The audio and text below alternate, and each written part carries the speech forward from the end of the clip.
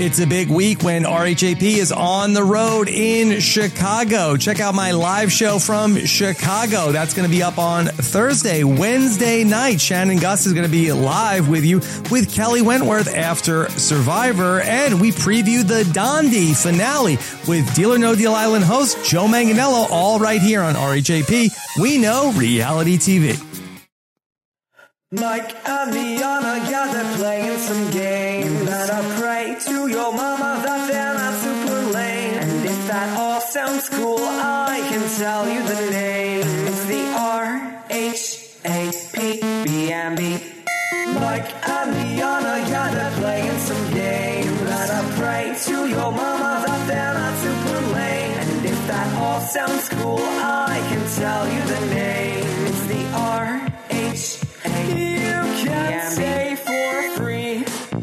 Hi, everybody, and welcome to the RHAP B&B for episode 10 of Survivor Winners at War. We have hit double digits, which makes sense because we saw Tyson booted for the second time this season. We have a lot to get into, a whole family's worth, and I'm talking like a Kim Spradlin-size family's worth of content to get into. And we have such a great panel to break down everything from this very intriguing yet somewhat confusing episode of Survivor and everything surrounding it. Let me welcome in the co-owner of a B&B, member of my podcast family, Liana Boraas. Liana, how are you?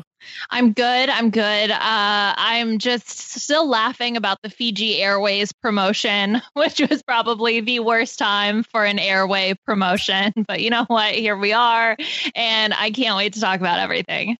Yeah, there's the only thing that was worse was last week on Top Chef, they did a Trolls promotion, and the winner of the challenge won a red carpet ticket to the premiere of Trolls World Tour that is absolutely invalidated. So we are living in different times, and we were living even in different times last year when this person we got to see have her own loved ones visit, got to be living out on Fiji, got to even experience a bit of the edge of extinction, even if she didn't visit it. She is here making her B&B debut. We are so happy to welcome Lauren O'Connell from Survivor Season 38 to the B&B. Lauren, how's it going? I'm great. It's so good to be here. I'm very excited. When you said it was a year ago, it feels like a lifetime ago that we were watching my loved ones visit. I was watching the last episode with my dad, and it was on the same island that we had ours. And every time that comes up, I mean, we watch every episode and I'm like, oh, I was there. And every time they do some challenge on that island, my dad's like, that's my island. And oh, so that's his island now. Yeah, it's his island. He owns it now, apparently. But it's so weird that it was only a year ago that we were watching it back because it does feel so far removed in a way. But I'm very excited to be here. And I'm excited for what you have in store. Yeah, how would you have felt if you could have gotten your entire family out for the family visit? Oh my gosh, I mean, God, if anyone even watched my family visit, I don't even think I spoke words. I was just bawling the whole time, which was kind of my MO anyway. But I mean, I don't think I could have handled it. It was very good to just have my dad out there, but I think I'm also in a different stage of life than a lot of the people playing right now. A lot of them have their kids. A lot of them have multiple kids. Like Jeremy had his whole family there. You know, the only people you would bring out would be my mom, my dad, and, you know, my brother and sister, which would be incredible to experience with them. But I do think there's a different level of, I don't want to say seriousness, but attachment when it is your kids. So I think that, I don't know. I mean, it's kind of like Michelle. I don't know if you guys saw what she had to say about it, but she's like, I don't have kids. Like, I just have my sister. And I think that would have been a lot of what I was experiencing. So I'm so thankful I even got to have my dad out there.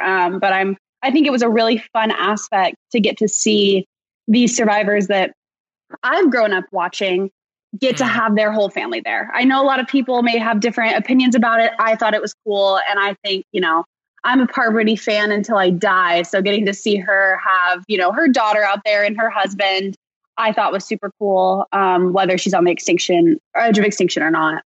Yeah, I mean, it could be worse for Michelle. They could have padded out her entourage by having Jeff bring Wendell in as one of her plus ones. I saw people say that. Storyline is so confusing to me. Well, I actually, to get into your family visit a bit before we move into season 40, because I did get a question from Josh Green specific to you. So I don't know if you remember this, Lauren, or if you listened to when Bryce was on with season 38 talking to Rob, but he was obsessed with your dad and wanted to open a pizza shop with him. Do you remember if he had any reaction or had heard about Bryce Isaiah's love for your dad, Joey? Oh, I definitely had. Bryce texted me as soon as he saw my dad on screen. And all he sent me was Zaddy. Oh my God. Oh my God. Oh my God. I mean, this is not the first time that someone has brought to my attention that they think that my dad is an attractive man. Like my friends in college thought he was. People think he's very attractive. He's just my dad, so it kind of creeps me out. But I get it, and I love the love for him because he's my best friend. He's the best person I know. So it was fun, and it was a really special experience. But I think Bryce's reaction was one of my favorites. And if you remember, it was before the finale. People were like, "Oh, I wonder what people are going to wear. I wonder what people are going to wear." And I don't remember why I remember this so well, but he was like, "I don't care what Lauren's wearing. I care what Zaddy Joey is wearing." I was like, I respect that, actually. I respect that. Oh my God. Would your dad ever do the Zaddy calendar if it ever got expanded to loved ones? No. Never. My dad, no. My dad doesn't have any social media. My dad no. My gosh, no. He would roll over in his grave one day if someone was looking at a Zaddy calendar of him.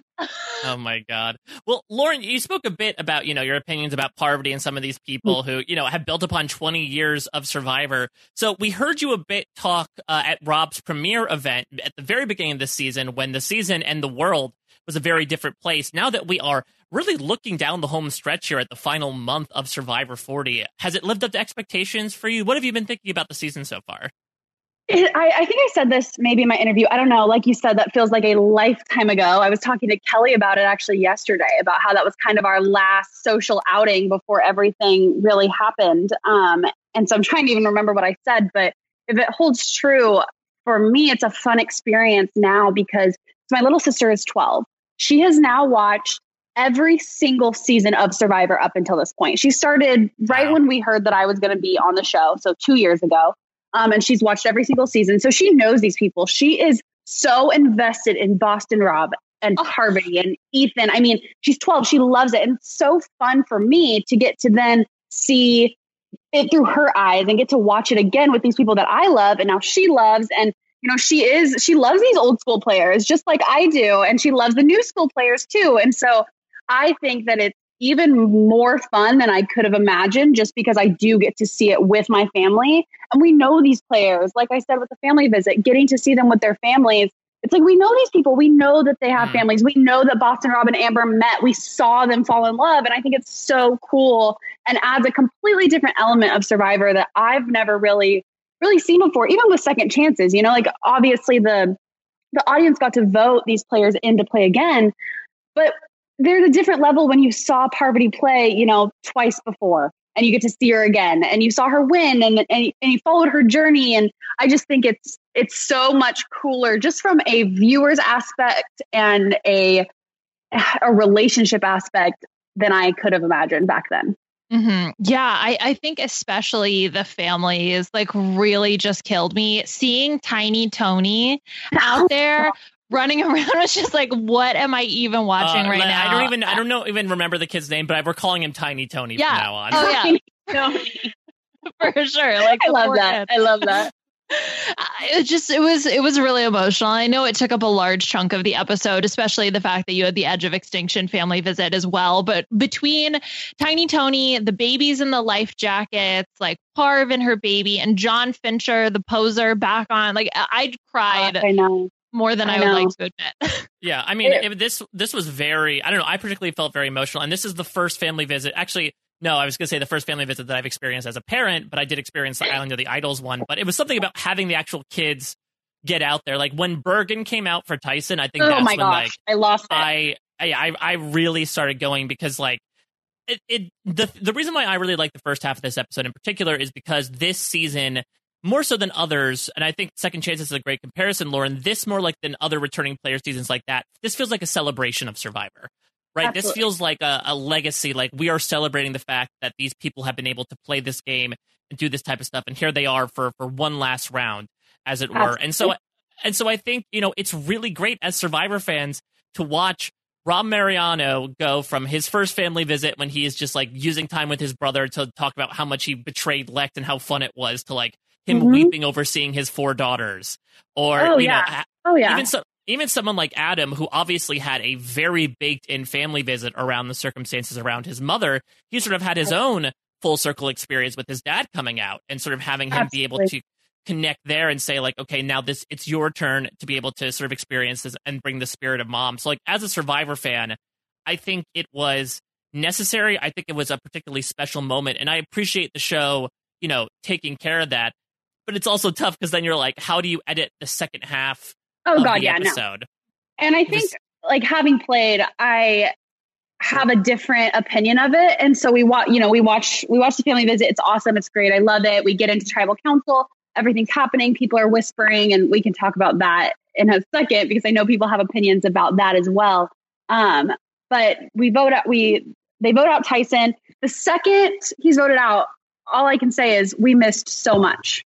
I would love to know what happened at camp, and I know everyone feels that way, but like having gone through it, it's like we missed so much this episode, especially. And I feel that way with a lot of episodes, almost everyone. It's like, I wonder what was happening behind the scenes that we didn't see, or what was edited to make us more nervous for someone that probably wasn't needed or wasn't real. But this episode especially, it was like, I would love to have heard, I don't know, maybe even like 5 minutes more of conversation, just so I had an idea of where these alliances stood. Because honestly, going into tribal, I didn't even know that it was split 5-5.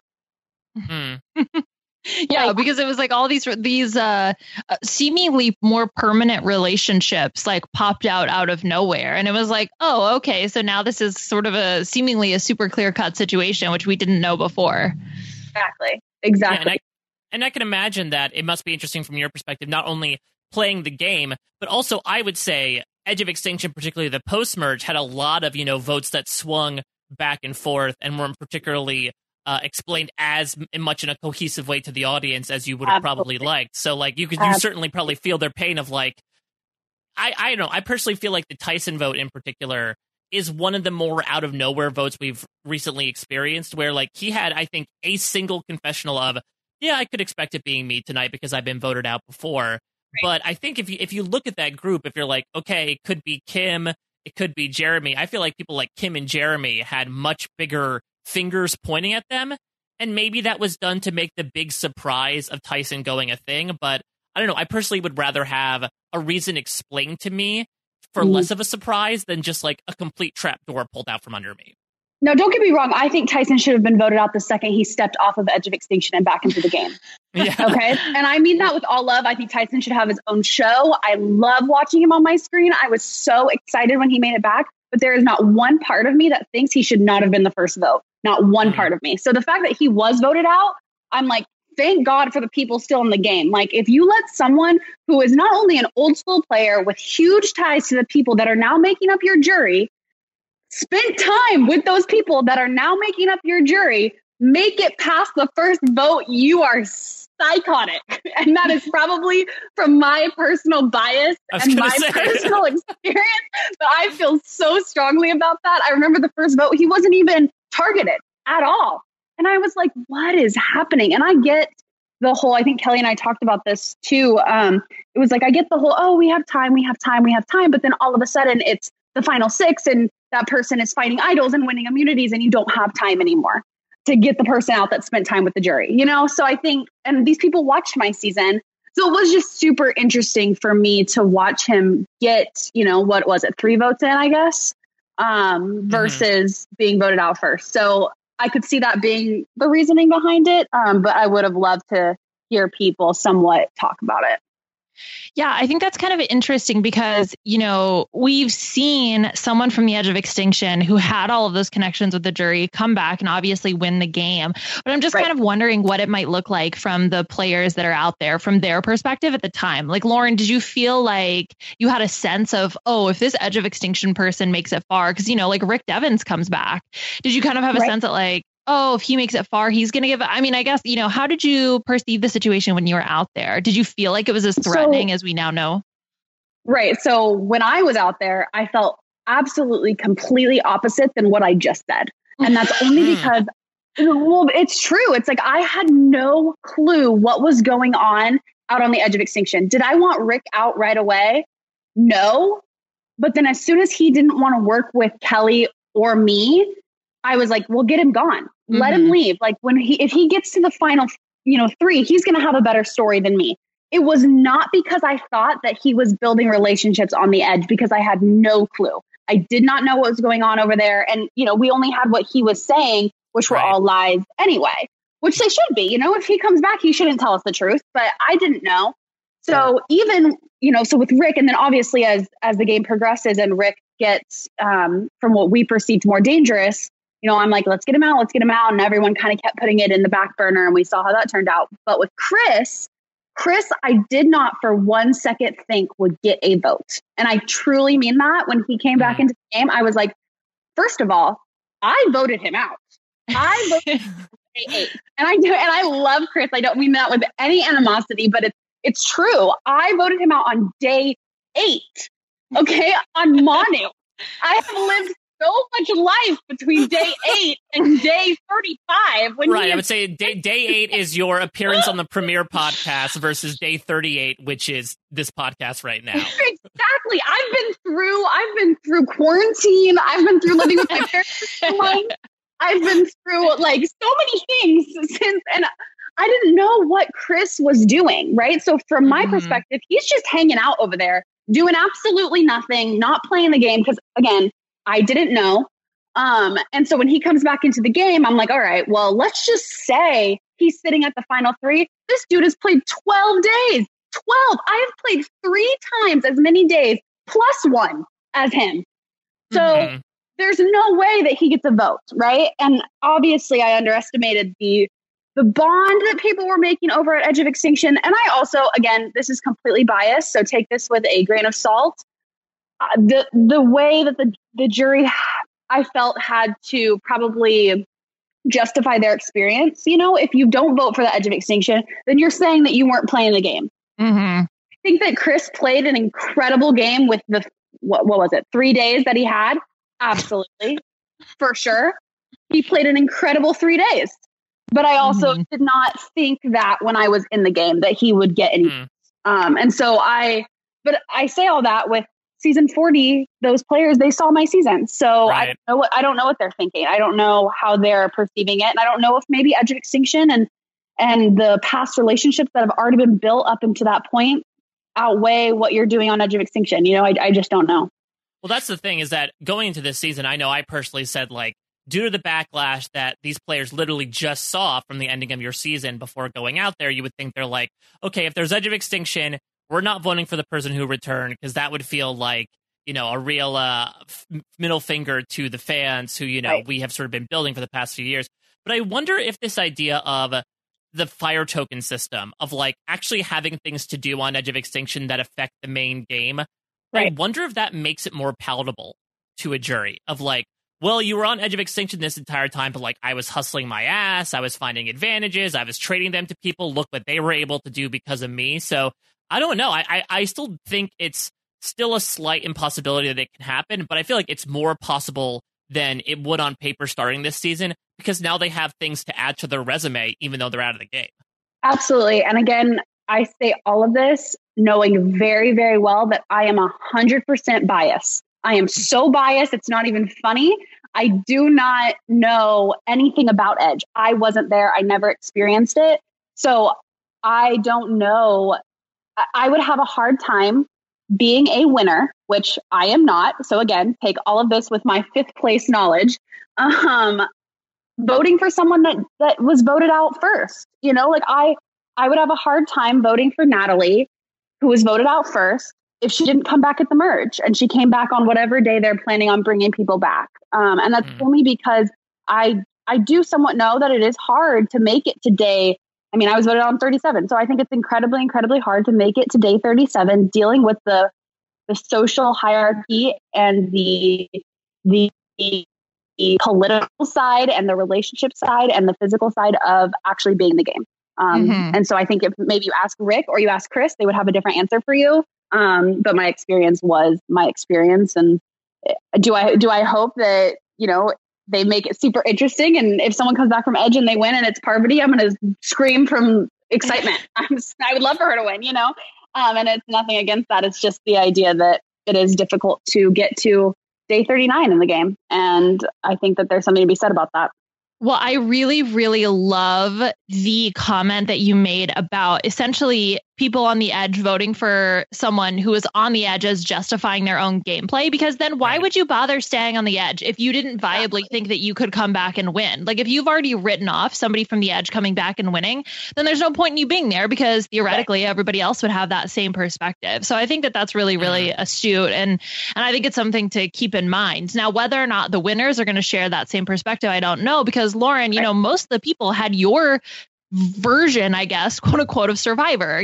They were winners that played on a non-Edge of Extinction season. So they know what it's like. They know how hard it is to make it to day 39. And so, are they going to continue to value that because that's what they valued previously and that's what they won their games for, So, but I do think there's something to be said though about Survivor can do whatever Survivor wants. And that is why people love the game so much. There is this evolution to the game. That's why you have the old school players and the new school players. That's why you have this this desire to watch the next season and find out what the next theme is. I mean, that was always so fun for me when I was little. And so I don't ever want it to come across like I don't think the Edge of Extinction is an awesome twist. I think it's so fun. I love that we get to see Boston Rob and Amber and Natalie and, Ethan and Parvati still.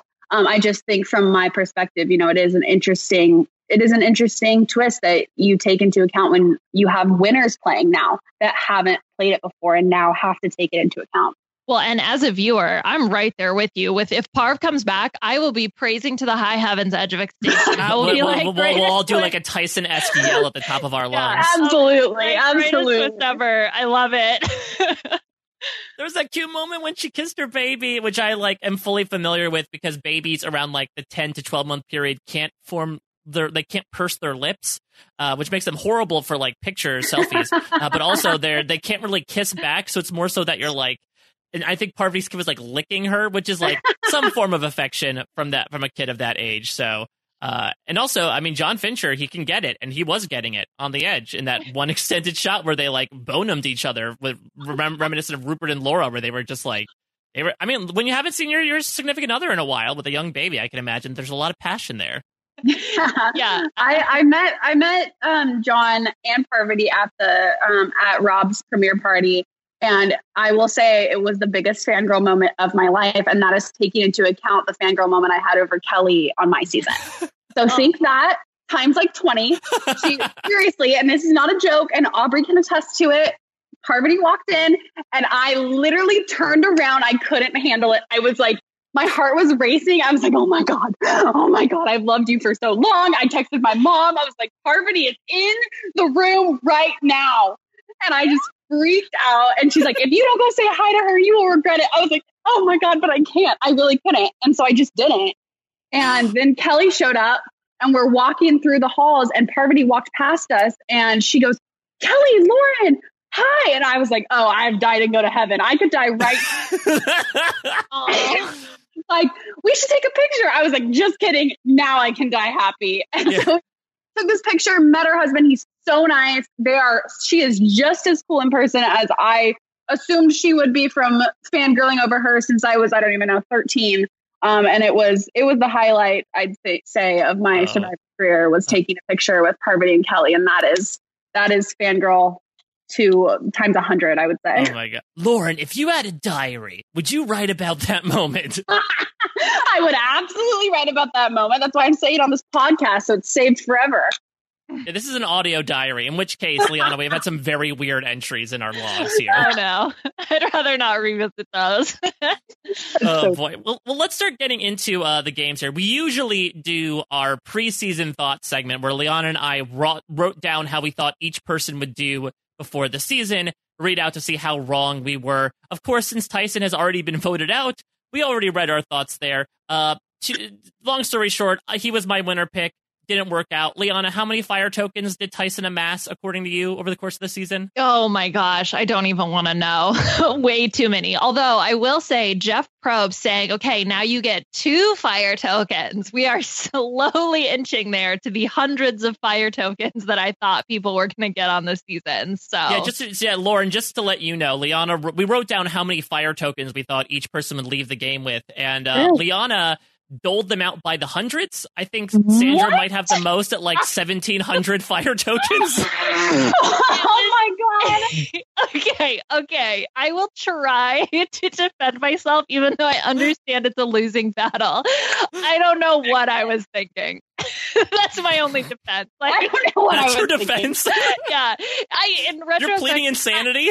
I genuinely don't even know. I was like, okay, I don't know how many like people are going to get. I'll just kind of base on how long I think people are going to be in the game. But my lowest amounts were like, I don't know, 60. I thought they were going to get us in like, okay, look, money comes in not just single dollar bills. Okay. We have $10 bills and $20 bills. I thought maybe we would get like 20 fire token coins. Right? I think that's a fair. Yeah, I think that's a fair argument. For sure. See, okay, dear diary. Today, Lauren justified my terrible decision making. I'm not the one to judge on terrible decision making. Don't you worry. I'm trying to remember how we thought Lauren would do now that we actually have a Survivor contest on one of these days, but we'll look it up later. Let's get into some of our stuff here. And look, with the family members that came out, came a big pop of color emotionally to the season. So we thought it'd be a good time to reinvestigate, relitigate this season, and pull out a B&B game that we've done, I think, every season since we started doing this. We are doing our Survivor Fashion Review, also known as Buff or Snuff. Here's how it works. We are going to review some of the more highlighted clothing items from these castaways over the course of the season. And if you like it, you'll give it a thumbs up, aka a buff. If you don't like it, you'll give it a thumbs down, aka a snuff. And since we do have, an alum here as well, it's your rubric. You can do it in terms of fashionability. You can do it in terms of, whether or not it's actually useful out there on the island. I will ask you, Lauren, looking at your overall wardrobe from the season from an outside perspective, would you buff or snuff your season 38 wear? God, it was so cute, but it was so cold. I had like zero clothing, zero. I was freezing. I was in that crop top with those joggers that had a hole up the side of them after the first day. It was a disaster, absolute disaster. It was like a common theme on the island that I was the joke was, let's put Lauren in about zero clothing and see how she fares. So if we're going, I was cute, I'd give it a buff, but I mean, having lived through it, I'd give it a snuff for sure. From a practicality perspective, I was struggling at night. Yeah, works better as like a Halloween costume than like a day-to-day wear. Oh, for sure. But, sleeping in the mud and getting rained on at Lesu and then having pants with huge holes in them was a struggle, I will say. Especially when you're trying to find idols, I'm assuming. Not a lot of area to hide things. None. Absolutely none. I watched the episode back when, who found it? It must have been Sophie when she found her idol. And I was thinking I wouldn't have had anywhere to put mine. I wouldn't have had anywhere to put mine if someone was around me. So thank God they weren't. Yeah, really. But again, from a practicality perspective. Before we move on to more fun and games, we're going to take a quick break to listen to a word from our sponsors. And we are back, so let's keep on keeping on. Well, let's start with the person who actually got the boot here. I want to start with Tyson, because from the beginning, this has really stuck out to me. And if people want to follow along with us, you can go to bit.ly/bufforsnuff40, bufforsnuff40.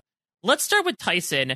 From the beginning, Tyson has been wearing like a denim button-down blue shirt that, to be quite honest, makes him look like a Maytag repairman, in my opinion.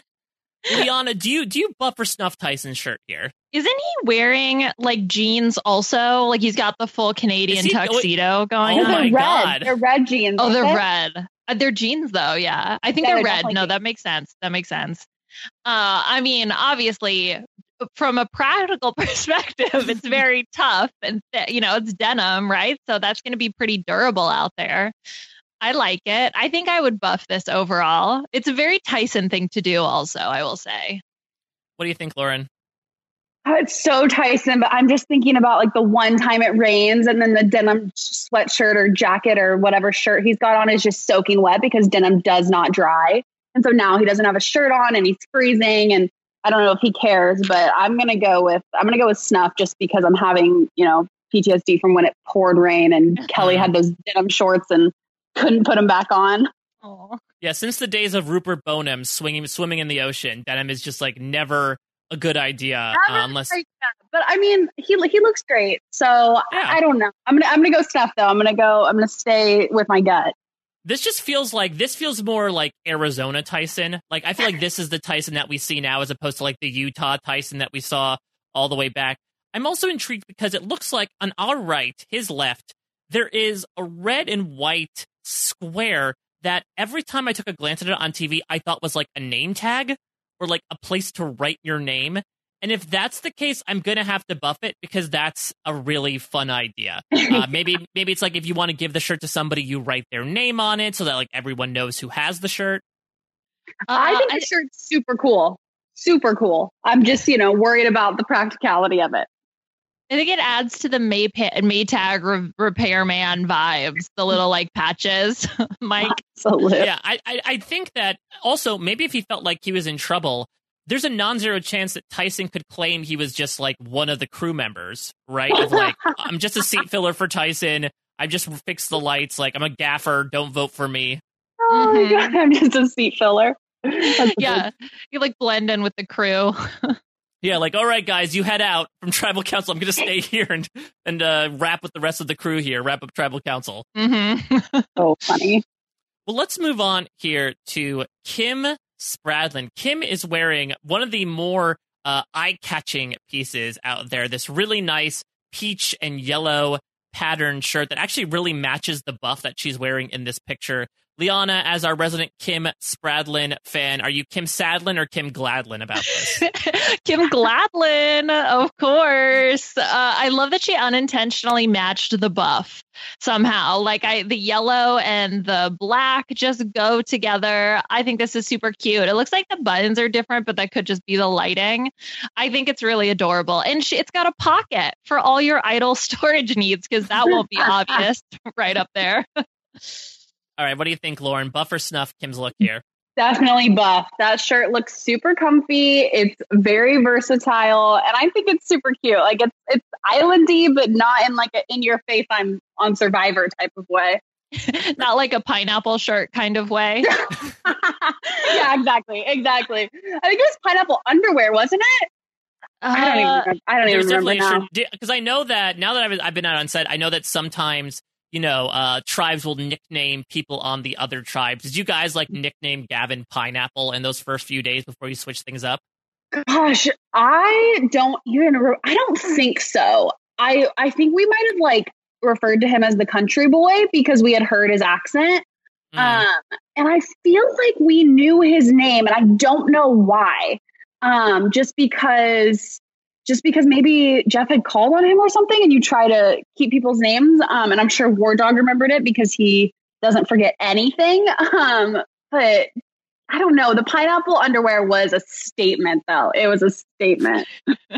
I will also say on the flip side, I'm sure that all of Kama remembered the name War Dog just right off the bat. The very first time that name escaped Jeff's lips, they're like, oh yeah, there's War Dog, and then there's like 8 other people. No, for sure. I think they said that they actually called him like Warthog for a while because they didn't know that he said War Dog, which I they thought he said Warthog. Yeah, I think so. You'd have to ask one of them to be 100% sure, but I think that that's what someone said is that they called him Warthog for a while. I feel like we called him that, Mike, too. Maybe we did call him Warthog. If you did, that's hilarious. But it's one of those things of like, I could just remember like, or I could just imagine people being like, why would he call himself Warthog? And then when they find out War Dog, like, well, actually Warthog would be make more sense as a nickname than War Dog. At least that's a full animal's name. Oh my God. Well, I give it a buff as well. I think Kim rocked it. I can't remember. I think she's still, she in the past owned a boutique as well, so I would not be surprised if this was like a Kim Spradlin original either. Ooh, like she could do she's actually just here to promote her own business. So I think The Bachelor. Yeah, right. Exactly. Yeah, right. It's one of those. I'm just here because I have this amazing shirt, guys. Oh my God. Could you imagine? Yeah, like the promotions, like, ooh, for a luxury item, I brought my flat tummy tea so that I'll have six-pack abs by the end of the season. It's sugar Care Bear hair gummies or whatever those things are called. Yeah. Yeah, there's actually very few practical sponsorships you could bring that out there on the island. So let's move on here. We're going to move to the noticeable hats section of Buff or Snuff. Because I want to talk about, this is a hat that Sarah has sort of popped out on a couple of occasions. I know someone tweeted this to me of like, when did Sarah get a cowboy hat? Lauren, I know that hats can be a hot commodity out there on the island. Are you buffing or snuffing Sarah's like occasional cowboy hat? That she gosh, buff all the way. I wanted a hat out there. I would have died for a hat out there. First of all, fixes any bad hair day you have, which is every day. And also it like blocks the sun. It's very, very versatile. And I think she looks cute in a cowboy hat. So go her. Wait, I have a question, Lauren. How do you decide who gets hat? I mean, production obviously makes the decision, but like, do you have to have the right hat? Like if you came in with a cowboy hat like this? I didn't really get to choose, if we're being honest, what I was wearing. So I don't know the people that are lucky that get hats. I mean, who was it? Victoria had a beanie, but I think that's just because she was from New York and they wanted her to look all edgy and stuff, you know? Right. Well, could that have been a big hint? If you're like, she's looking edgy, edge of extinction, something's going on here. Should have been. I should have known better, shouldn't I? But I honestly don't know. Like, I think it's just all about the vibe they're trying to go from. And I know like in past, it's obviously all these players have played before. And so I think they try to keep it pretty in tune with what you wore the first time. Like Kelly, when she showed up at Edge, she was wearing those jean shorts and the oh God, what is it? Like a flannel, like a blue flannel, because she was the farmer's girl on her first season. And so they try to keep that pretty uniform. So I guess whoever if she had a hat her first season, she gets it again. But also I bet these winners got whatever they wanted, which was probably nice. That's possible. Because I'm trying to think what would be the hat that would have gone with your vibe, right? Like, do you think a big floppy hat would have gone? Oh, that would have been, I wanted a baseball hat. Like I wanted like the Stephanie LaGrossa look, like with the cool baseball hat. I wanted like sports bra and spandex, but that was, I mean, you were on your way to the Stephanie LaGrossa arc considering how much your tribe was losing in the beginning. We sucked so bad. Aww. We were so bad. So I am intrigued by one particular thing on this hat, which is that the sides are contained. Whereas, Ben's hat seems particularly like out there in terms of the brim of it all. It seems like she has had the ability to like wrap a rubber band around it, which I find very interesting, but also doesn't make it look like a cowboy hat until like you turn to the side and you actually see what it looks like. Otherwise, it kind of looks like, I don't know, she kind of looks like the Pope from a certain angle. Totally. Did she steal it from someone or was it hers at the beginning? I'm so confused. She voted someone out to get the hat. That's probably what happened. I respect that. Yeah, the folding up on the sides is weird. Like, why is it because she can better keep an eye on the people around her? I guess it would block out your peripherals, I guess, if you had the sides down. Right, exactly. I guess it still shields you from the light because the front still kind of comes down a bit. But yeah, I think any hat you kind of have to buff, right? Like, it's practical. Sure. The hair day thing, like classic, love it. And hat out there. And it's 2-in-1 with the rubber band, wherever the hell she found the rubber band. So I know. Go her. All right. Well, let's move on here to our Edge of Extinction people. Those are people that were currently in the game. Let's talk of some of our dearly departed winners. So I feel like when Yule swapped tribes, this random item started appearing in his wardrobe, this like orange-red pullover that he's pulled out from time to time. I think it's to your point, Lauren, that I do think they were allowed more like secondary wardrobe options than in a newbie season. Maybe that was in their rider or something. But Liana, what do you think about Yule's sort of like casual fall look here? I don't know how I feel about this. This picture in particular, it looks like it's ill-fitting in the chesticle region, or it's like saggy in a particular way that might not be super flattering. But I mean, Yule looks good in anything, so it's really hard to critique like the garment by itself, Lauren, what do you think about Reddit's favorite? Is this a good look for him? I love that sweater. I am dreaming about that sweater on cold nights for sure. It looks so warm. It looks so. It looks good on him. Don't like the color, but who cares? Yeah, I mean, props to him for getting another piece of clothing out there. I think it looks good. Definitely buff. Yeah, it's interesting because I also wonder, like, it was very clear that they didn't want to know who else was playing. So I wonder if there's more like, if you're on the blue tribe, you might have some red stuff, or if you're on the red tribe, you might be wearing some blue stuff just to like confuse people. Otherwise, they'd sort of look at who was wearing what. Absolutely. And say, oh yeah, I guess I'm on your tribe. I guess I'm on your tribe. Absolutely. Yeah, I don't know. I like it. It's weird to me. This isn't showing in this picture, but it doesn't have a collar on it, which I'm never sure how to feel about when you have like pullovers that don't have collars on them. I feel like they're like a necessary part of a shirt, unless you're wearing. Wait, like, it doesn't t-shirt have version. a collar? Is that a collar? I don't think so. Well, It's kind of tell. he's just a fashion forward lad. I'm gonna like tap that on my gravestone now that Lauren called me a fashion forward lad. Because if you ever met me in real life, Lauren, I'd be the exact opposite. So I'm just gonna take that to when I expire. Thank you. You are welcome. You're welcome. I've lived to serve. Are hoods a good thing to have? Like if you had a hoodie? I would have Lauren? loved a hoodie. Okay. Yeah, I would have loved a hoodie. I am the wrong person to ask. I would have loved any ounce of clothing. There was a part of me, and I say this, and I'm probably going to get like ripped about it by a bunch of people that think I actually didn't want him to come back, which I'm going to say it again. I absolutely wanted Rick to come back from the edge of extinction. But there was a part of me that didn't want him to, only because he had left his sweater, and it was a good sweater. Yeah, that's a good sweater. I really wanted to keep it. It was blue. And it was very soft, and it was a crew neck, and I loved it, and I was very cold, and he gave it to me when he left, and I wanted to keep it. And so I was very excited for him to come back, and you see me jump up in the episode full of excitement, and then as I sit down, it dawns on me that I have to give the sweater back, and that broke my heart a little bit. No. So, yeah, it was a sad moment for sure. Could you have said that like the sweater got lost or something? I should have, but I mean, he already didn't want to work with me, so why add flame to the fire? Is that what you say? Flame to the fire? But I mean, you do add flame to a fire, so I guess that sort of does make sense. Fuel fuel to the fire. You add Yule to the fire and his pullover. you will log to the fire. I was like, I know it's not flame, but we'll go with it. It makes sense.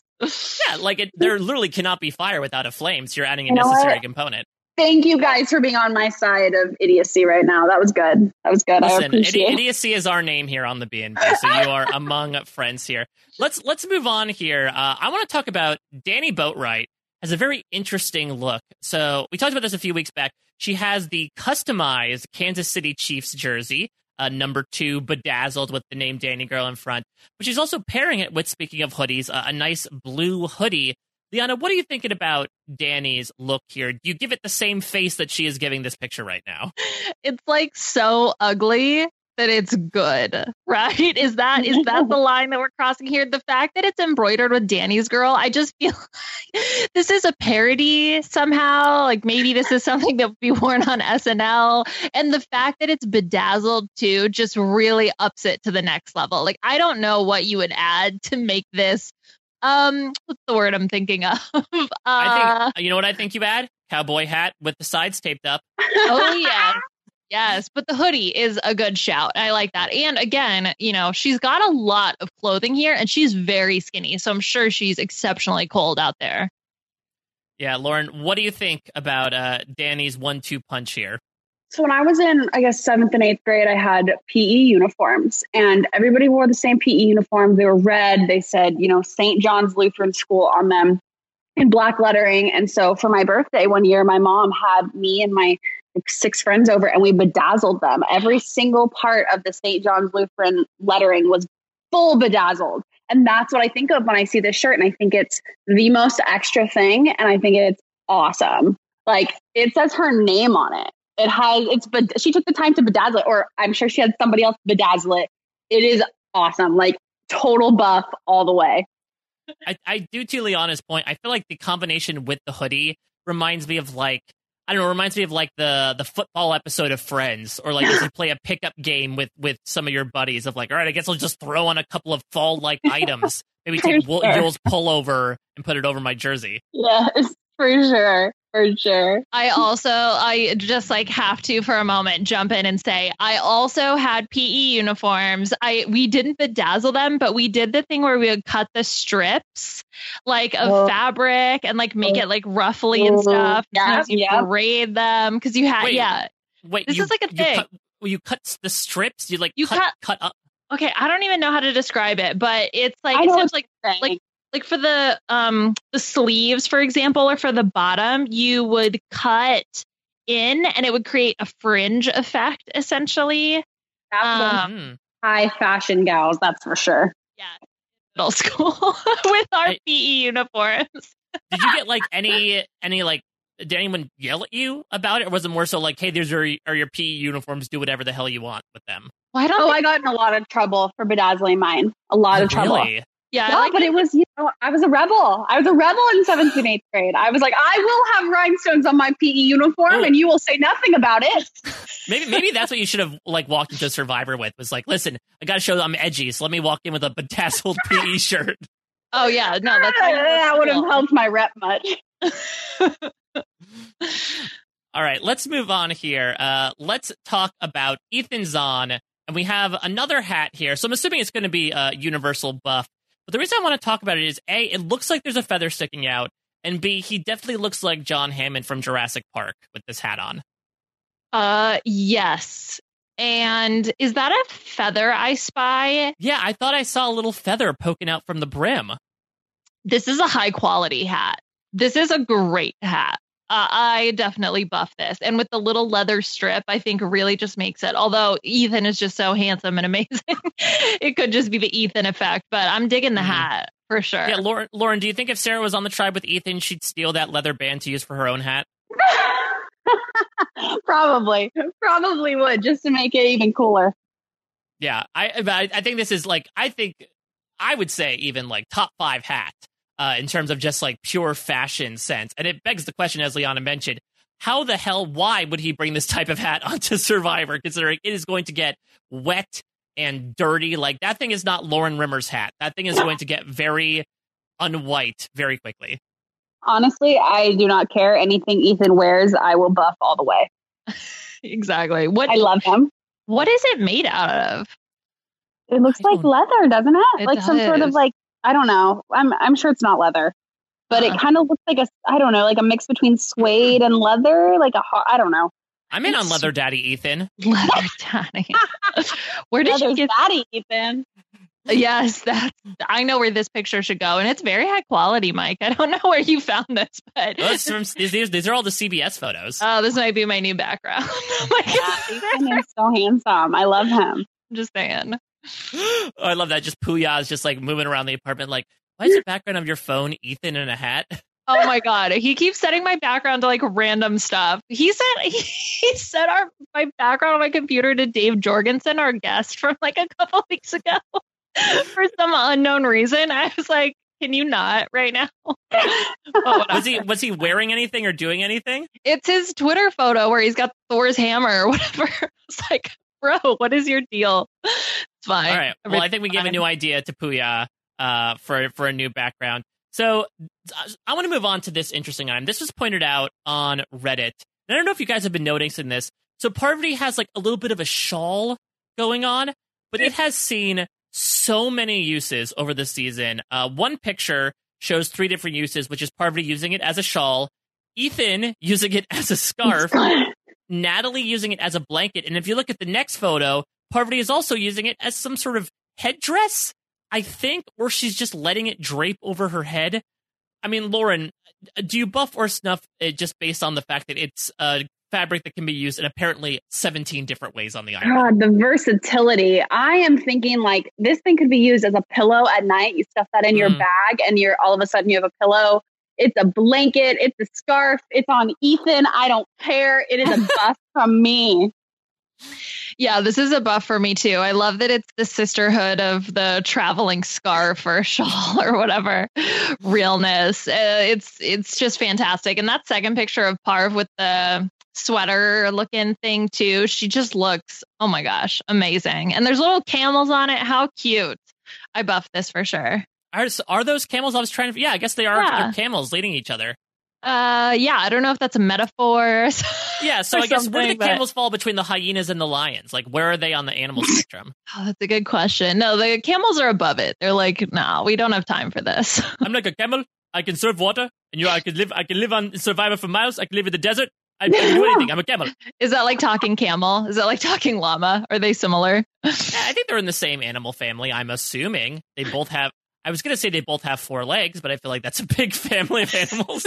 Oh wow, Mike! The similarities, they're endless. Yeah, you can basically classify animals in 2 categories. You got your 2 legs and your 4 legs, and those are 2 animals. Yeah, you're a regular zoologist. That's me. That's I so watched a funny. lot of that. What was that show? There was that show on Animal Planet hosted by JD Roth that would give you like Zookeeper for a day. I can't remember the name of it now, but it was. I used to watch that show all the time, and apparently I learned nothing about animals. Except for how to count how many legs they have. That's the one skill I need. Yeah, I'm going to give this a buff as well. I'm going to give extra credit to Ethan's use of it, because I don't know why he felt the need to have a scarf, especially in Tribal Council, which does It seem is pretty freezing warm. No, it is freezing at Tribal Council. Really? It's so cold. I used to be so cold at Tribal Council, and then it would rain, and if you were far away from the fire, it was even worse. Oh man, yeah, no, Tribal Council it's rough. Oof. Oh my gosh. Well, then it makes even more sense, and it's so big. I love that. Yeah, and I Because like him. it's kind of towards the end of the season. Yeah, so I'm trying to figure out when they filmed. It would have been the same kind of time period as us. It's warm at the Yeah. beginning, so you can see, like, if you watch my season, I'm wearing like a blue dress at the very beginning, and then towards the end, I have every article of clothing I have on and I own in some sort of way, because I am still so cold at Tribal. Interesting. Oh, amazing. Well, I love that Ethan has a look here. Like, he's got the sweater, he's got the scarf, he's like rolled up his pants to make them makeshift capris. He's got the DK Chillin-esque, like, very casual sit. Like, I feel like I've seen this guy in many New York coffee shops. Oh yeah, yeah. No, he's ready to like just roast somebody at a book club type of deal. Like he is ready to drink his wine and talk about why the heck Jessica did not show up for the 4th time in a row. Like, how dare she, Jessica? Exactly. Like, he's ready to sell you on his screenplay without you even saying anything. Oh, for sure. Yeah, talk about a fashion forward individual. Love I feel like it. you could make him into a meme of like hipster Ethan. You know, like played on Survivor. Back when they weren't playing in Fiji all the time. So funny. Final one I want to do, and this is a bit of an off the beaten path one, but I feel like this is technically an accessory. They snapped a photo in the first episode of a lizard on Ben's hat. Do we buff or snuff this as a nice little like fascinator accessory, Liana? Yeah, I was gonna say, does it's the a fake lizard? lizard, right? It's fake. No, I think it's a real lizard. Oh my god. Oh my god. He probably found that. Didn't he like catch that Oh yeah, snake he also? yeah, he had the by whole scene where he was playing with the snake. Oh my gosh, Ben. PETA would be throwing red paint all over him. See, Ben's great. He works with the 4 legs and the no legs animals. Oh my god. Oh my god. Lauren is having a meltdown right now when I told her this was a real lizard. I thought it was fake. I looked at these pictures before we did anything, and I thought it was just some fake like metal thing. And I was like, that's an odd placement for a metal, like, or what? Like Yeah, some like sort of fascinator. Like yeah, thing. like Uh-huh. I don't even know what's the thing that like old ladies clip onto their dresses. Oh, brooches. Brooch? Brooch, yeah. Yeah. I thought it was like some sort of brooch. Well, Oh Ben my god, brooch. it's real. And it was just hanging out there. Oh gosh. He probably put it there. I guarantee you he put it there. Do you think it's Yeah, alive? I think so, yeah. I bet I he mean, it'd be caught a it. lot more depressing if it wasn't alive. I Or do you- mean, yeah, Do you fair. think it just randomly crawled up there and he just put his hat on? Oh, maybe. But I I feel don't like, even know. is it a test? Do you think he's trying to test people's observation skills by have them say, like, hey, you have a lizard on your hat? Like, this is some sort of candid camera, what would you do type of trick? No. No. I'm going to buff it for the moral dilemma aspect. No. I like the hat. Again, a hat, so that's practical. The lizard seems less practical as an accessory, so I don't quite know why that's there. But Well, maybe that's why Sarah like taped up the sides of her hat, is because she knew that lizards could fall onto it at any second, and she wanted to be in the know. That's a fair statement. yeah, falling lizards is quite the epidemic that they have on Survivor, I hear. So I don't know, Lauren, did you experience any falling lizards in your season? No, none that were falling on me, but there was one night that I vividly remember that. So the way that I would sleep is I would tuck my pants into my socks. I would tuck my into my pants. I would then wrap my sweater around my neck, and then I would use my buff over my mouth so like spiders and stuff wouldn't get in my mouth. But that leaves obviously my head exposed. And so there was a night where a lizard crawled into my hair, and I felt it climb down onto my nose, and I like swatted it off, and it was, I was not super happy, but also it was the middle of the night, and I was like, I'm asleep, and I was just pissed that it woke me up because you don't really sleep out there. Yeah. Oh my gosh. Okay, this is going to sound really stupid because obviously I know y'all are outside. There's like bugs and animals and stuff. But then when I hear these stories, I'm like, oh my God. No, I mean, it's not. People ask me all the time, like, were there so many bugs? And I honestly do not know. Like, that's my answer. I don't know. If there were, I blocked it out. If there weren't, I would be surprised. Like I think it was the least of my worries. So I was like, whatever. Oh, another lizard in my mouth. That's fun. No big deal. Another day, another lizard. Fine. Maybe that was this. Maybe that was this lizard. Maybe this lizard has now become the biggest Survivor fan in Fiji and is now like, let me hop on every Survivor contestant that comes here. The traveling lizard. He's just trying to get his airtime. My gosh, yeah. He's trying to be the new Mark the Chicken. Totally. Fred the Lizard. Let's make it a thing. Oh my God. Well, I want to commend all Survivor contestants on what they've been able to bring out. As Lauren said, it could be tough times out there, but damn it, they've still been able to look so beautiful through all the misery. So thank you all for all that you bring, including Fred the Lizard, the newest MVP animal member of the Survivor family. Oh, so get on with yourself, Fred. Oh my gosh. Okay. Well, before we move on to our next activity, I found my prediction for Lauren and how Lauren would do in the game, and I want to read it because I am. I'll do the same thing. Okay, I'm happy about it. So I had Lauren. Just as an FYI, we like place people in pre-jury, like post-jury, and then finalists. Or is this like before or after you? Is this before or after you've listened to my press? So, this is after I've listened to your interviews with Josh and Dalton and Gordon, but before the season started. Yes. Oh God. Exactly. Okay. I'm just gonna say that was a rough, 2 weeks for me. After my press pan, watching it back, being like, oh my God, if I say I was a Division I athlete one more time, somebody just hit me over with a pan. If I someone just tranquilize me in these videos. It was just the worst. I was like, I deserve all the crap I'm getting online. So go ahead, read me your prediction. Cannot wait. Well, I felt really good about you. So I thought that you were going to be a losing finalist. So you were going to make it to the final 3, but you were going to lose. But my prediction was that you played a really solid game, but you were perceived as being in Kelly Wentworth's shadow. And so people didn't respect you because they felt like you rode Wentworth's coattails, but you did get a few votes to win, and you were a pretty good sport about it because you love people, Jesus, and red vines. So that's what I wrote down. Wow, that was pretty spot on, minus the whole being a finalist thing. Thanks. Yeah, that's why I'm happy to read it. Yeah, so I had you. I will say, so I had you making the jury, which is good news. Oh God, okay. I did say you'd become the narrator of the season. I said that though you were a part of War Dog's majority alliance on Manu, you would work closely with Kelly behind the scenes. I said you would prove your athletic prowess when you tear through someone during a physical challenge. And you would get voted out soon after the merge for being considered a challenge threat and the glue of your alliance, then lose at the challenge at the edge of extinction. Okay, that's a compliment. Pretty nice. Those are pretty nice. Are you leaving out the mean stuff? Yeah, we chopped out the fact that no. It's okay. I get it. I remember watching back those the preseason press and being like, oh my God, I am so annoying. It was rough, but that's okay. You live and you learn. Well, yeah. Listen, for what it's worth, you made an impression enough for Liana and I to get you at least past the merge cumulatively. So yeah, which honestly, my tribe being as bad as we were was a success in itself. Yeah, that's true. Okay. Well, speaking of successes, here's what I would like for if we could somehow devise a way to successfully get kids involved in the family visits, because I was living for all of the babies and all of the kids. I don't know how we can, obviously not every Survivor contestant is going to have kids, but I just really want more children on Survivor. Maybe it's because I want like a kids version of Survivor, which I think would be very entertaining. Do you remember the TV show Endurance? Oh, yeah. No. And you know what? Who Endurance was hosted by? He was hosted by JD Roth, the same guy that hosted that Animal Planet show that I can't remember.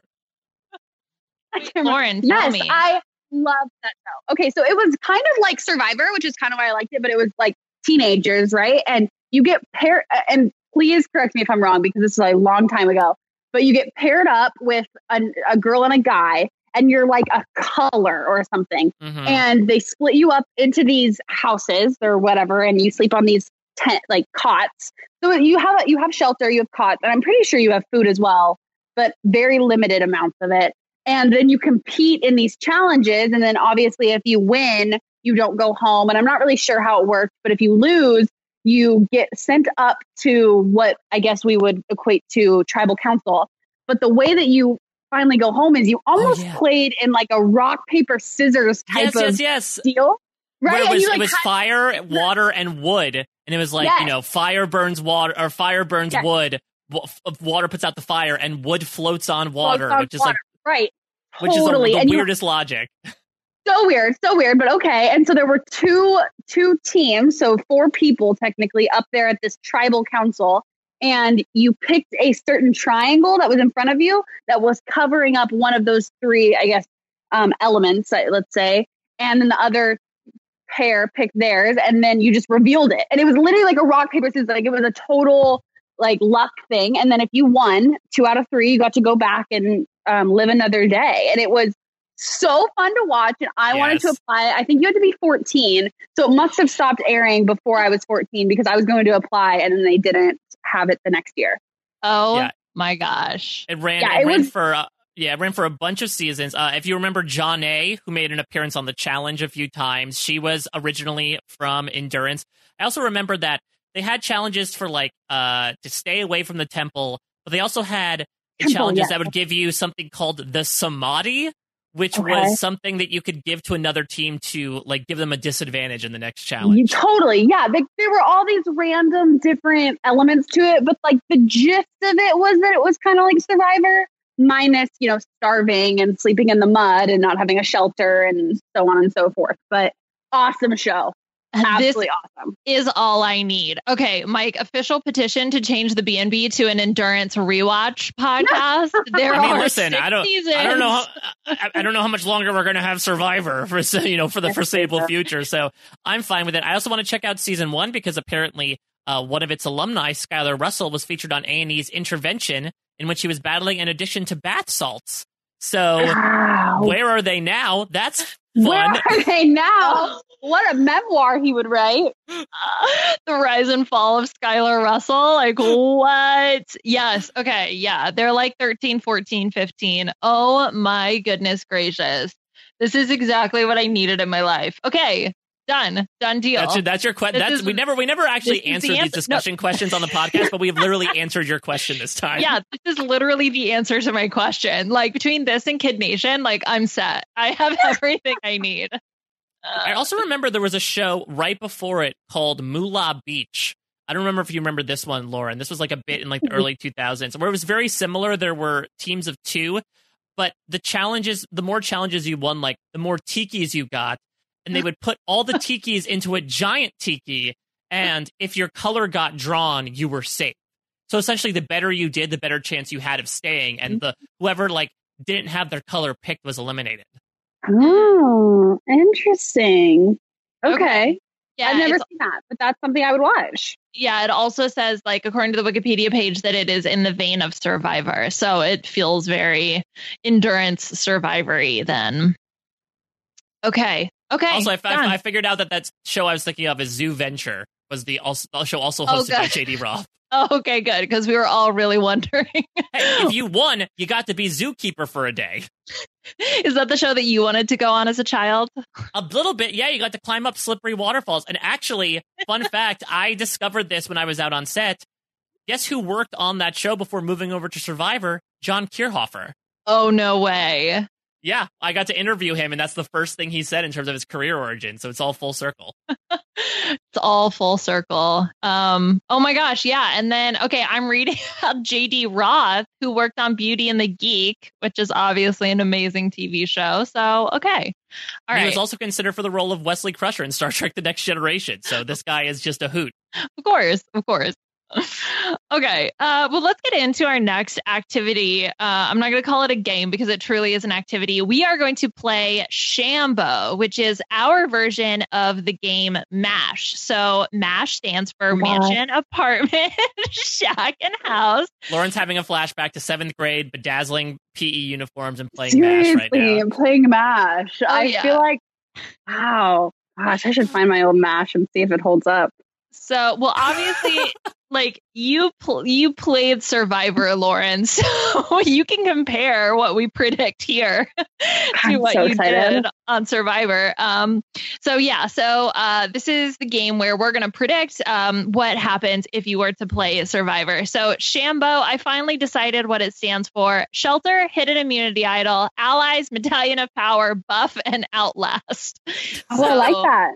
Nailed I like it. that. Okay. I don't know if you can fit that all around a Survivor logo. No. If you write it really, really, really small.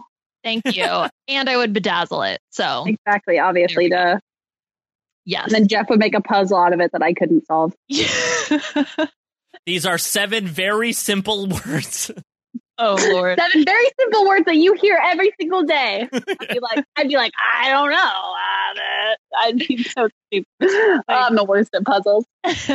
Maybe if you had more clothes, then you wouldn't be like thinking about how cold you are the entire time. More clothes, more food, more brain. If you marketed yourself as an edgy puzzle solver, I think they'd give you more clothes by default. It's so true.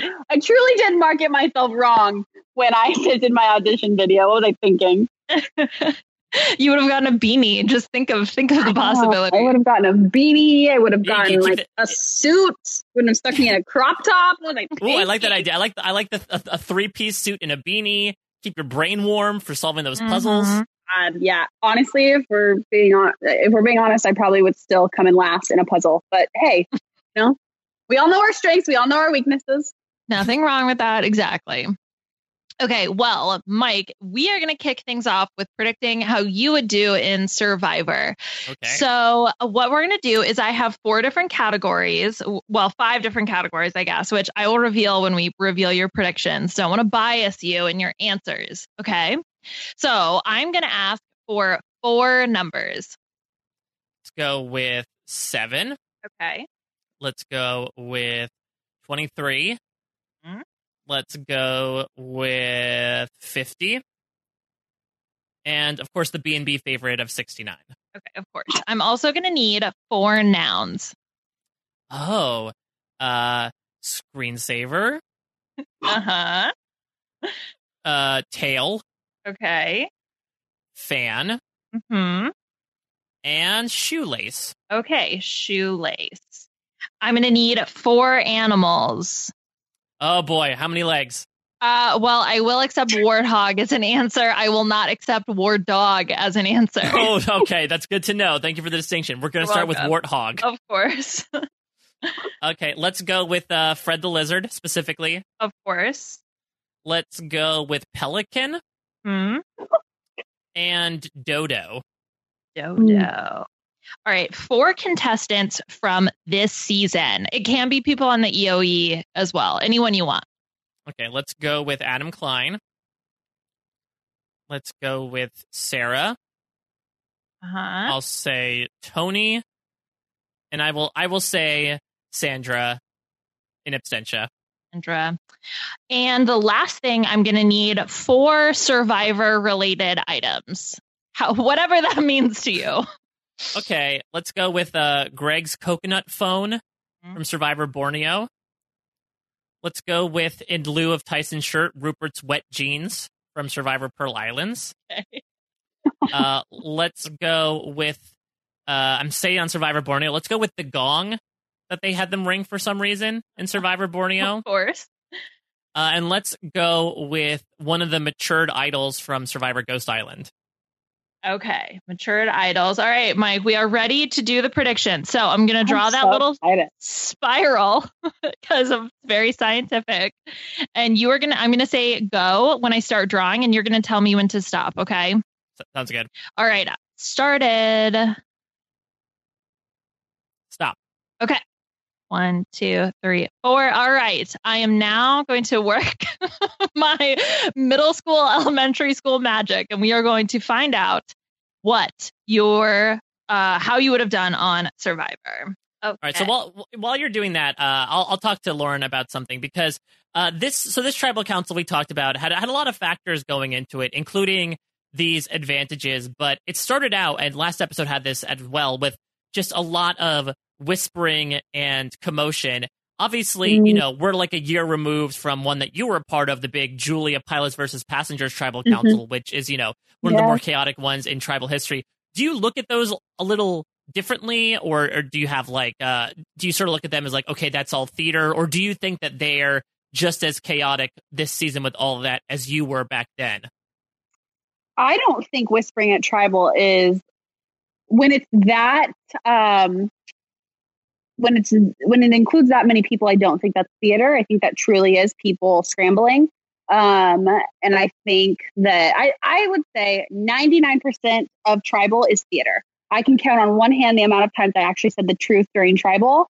But when that happens, I think people don't know what's happening, and they're scared that the plan that they thought was happening and what people are saying don't add up, because a lot of times you go in with a plan, right? And let's say that, I don't know, let's just use an example. Kelly and I go into a tribal thinking that we're going to vote out War Dog, right?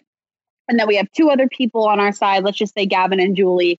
And Gavin starts saying things like, oh, yeah, I mean, we're going to vote out War Dog. We're going to vote out War Dog.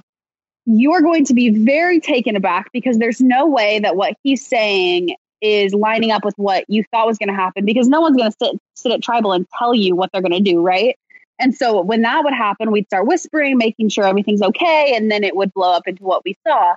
And so I think they really don't know what's going on. I think that they're playing a very fast game with very good players that don't want to go home and that want to win and that want to win the $2 million. And they're going to do anything they can to make sure that it's not them at the end of the day. And I know that people have very conflicting views on whether or not you should be able to whisper at tribal. I think people think, I know my aunt sent me a really heated message after the last episode saying, once Jeremy left and once, Jeff said it's time to vote, they shouldn't be able to whisper. They shouldn't be able to whisper. And I get that. I totally know from a viewer's perspective, you don't know what they're saying. You don't know what's happening. But also, if I am playing and my name is on the chopping block and that last whisper after Jeff says it's time to vote means that I don't go home, I am all for it. And I also know that having played, Jeff says to us, this is your tribal. You can do whatever you want to do. Do whatever you want to do. I am just here to facilitate it. And if you guys don't feel like you're ready to vote, then we won't vote. And he said that. And I think that is something that, viewers should also take into account. It's like, it's our game. And I say our, having played, but it's their game. They can play however they want to play. There are very loose rules now, especially since the game has evolved so much. And so I think that, the whispering is just it's an illustration of how messy the game can be and how paranoid you can get, even when you have one, even when you are one of the best to ever play. Right. Well, I have a question. Are you given specific rules about what you can and can't do at tribal? Like, nobody says don't whisper, right?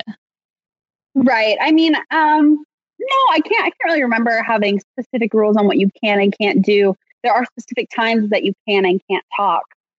Just because they want the whole story on camera. And the thing is, you are mic'd.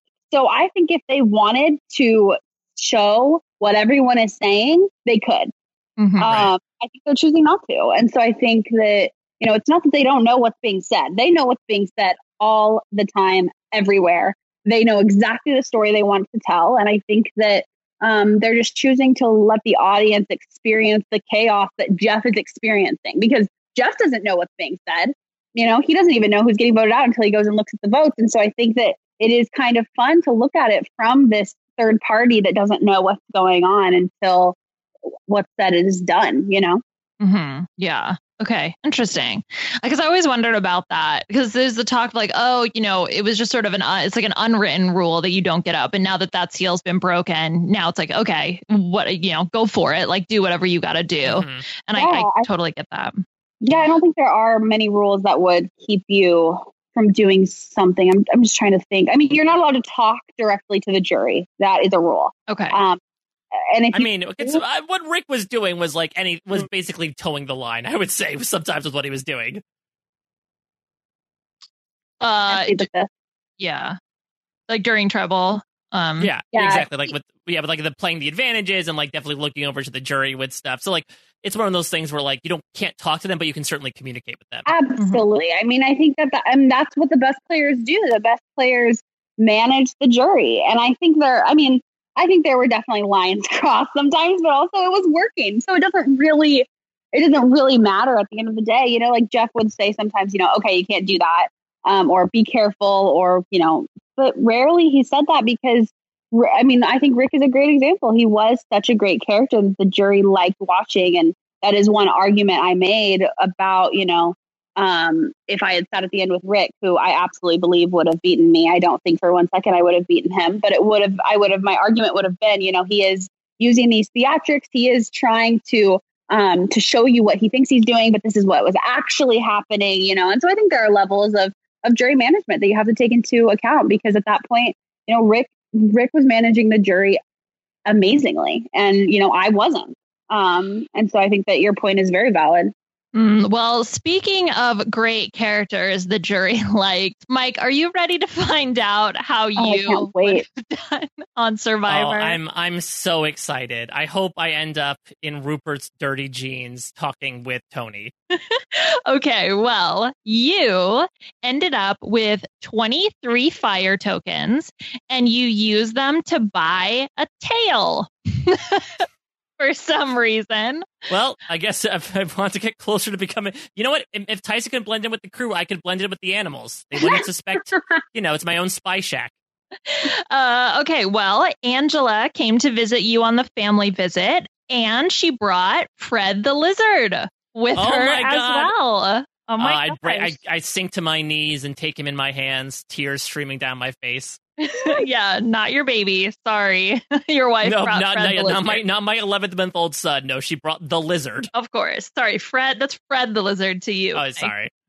Okay, and then let's see. So Sandra sold you a 50-50 flip a coin advantage from the edge of extinction. Now, the one question we don't know is, did you buy it or not?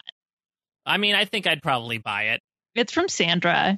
and we also, this coin has literally no disadvantages to it. Like if you get no, you're just not safe. It's not like you lose a vote or anything. So it feels like especially if I'm swimming in fire tokens, considering I have 23 at this point. I think I can spare a few on the coin. Very true. Well, speaking of Sandra, based on this, the Sandra sit-out bench that was renamed, Rupert's wet jeans got renamed Mike's Rupert's wet jeans. Oh no! I don't even want to know what that is.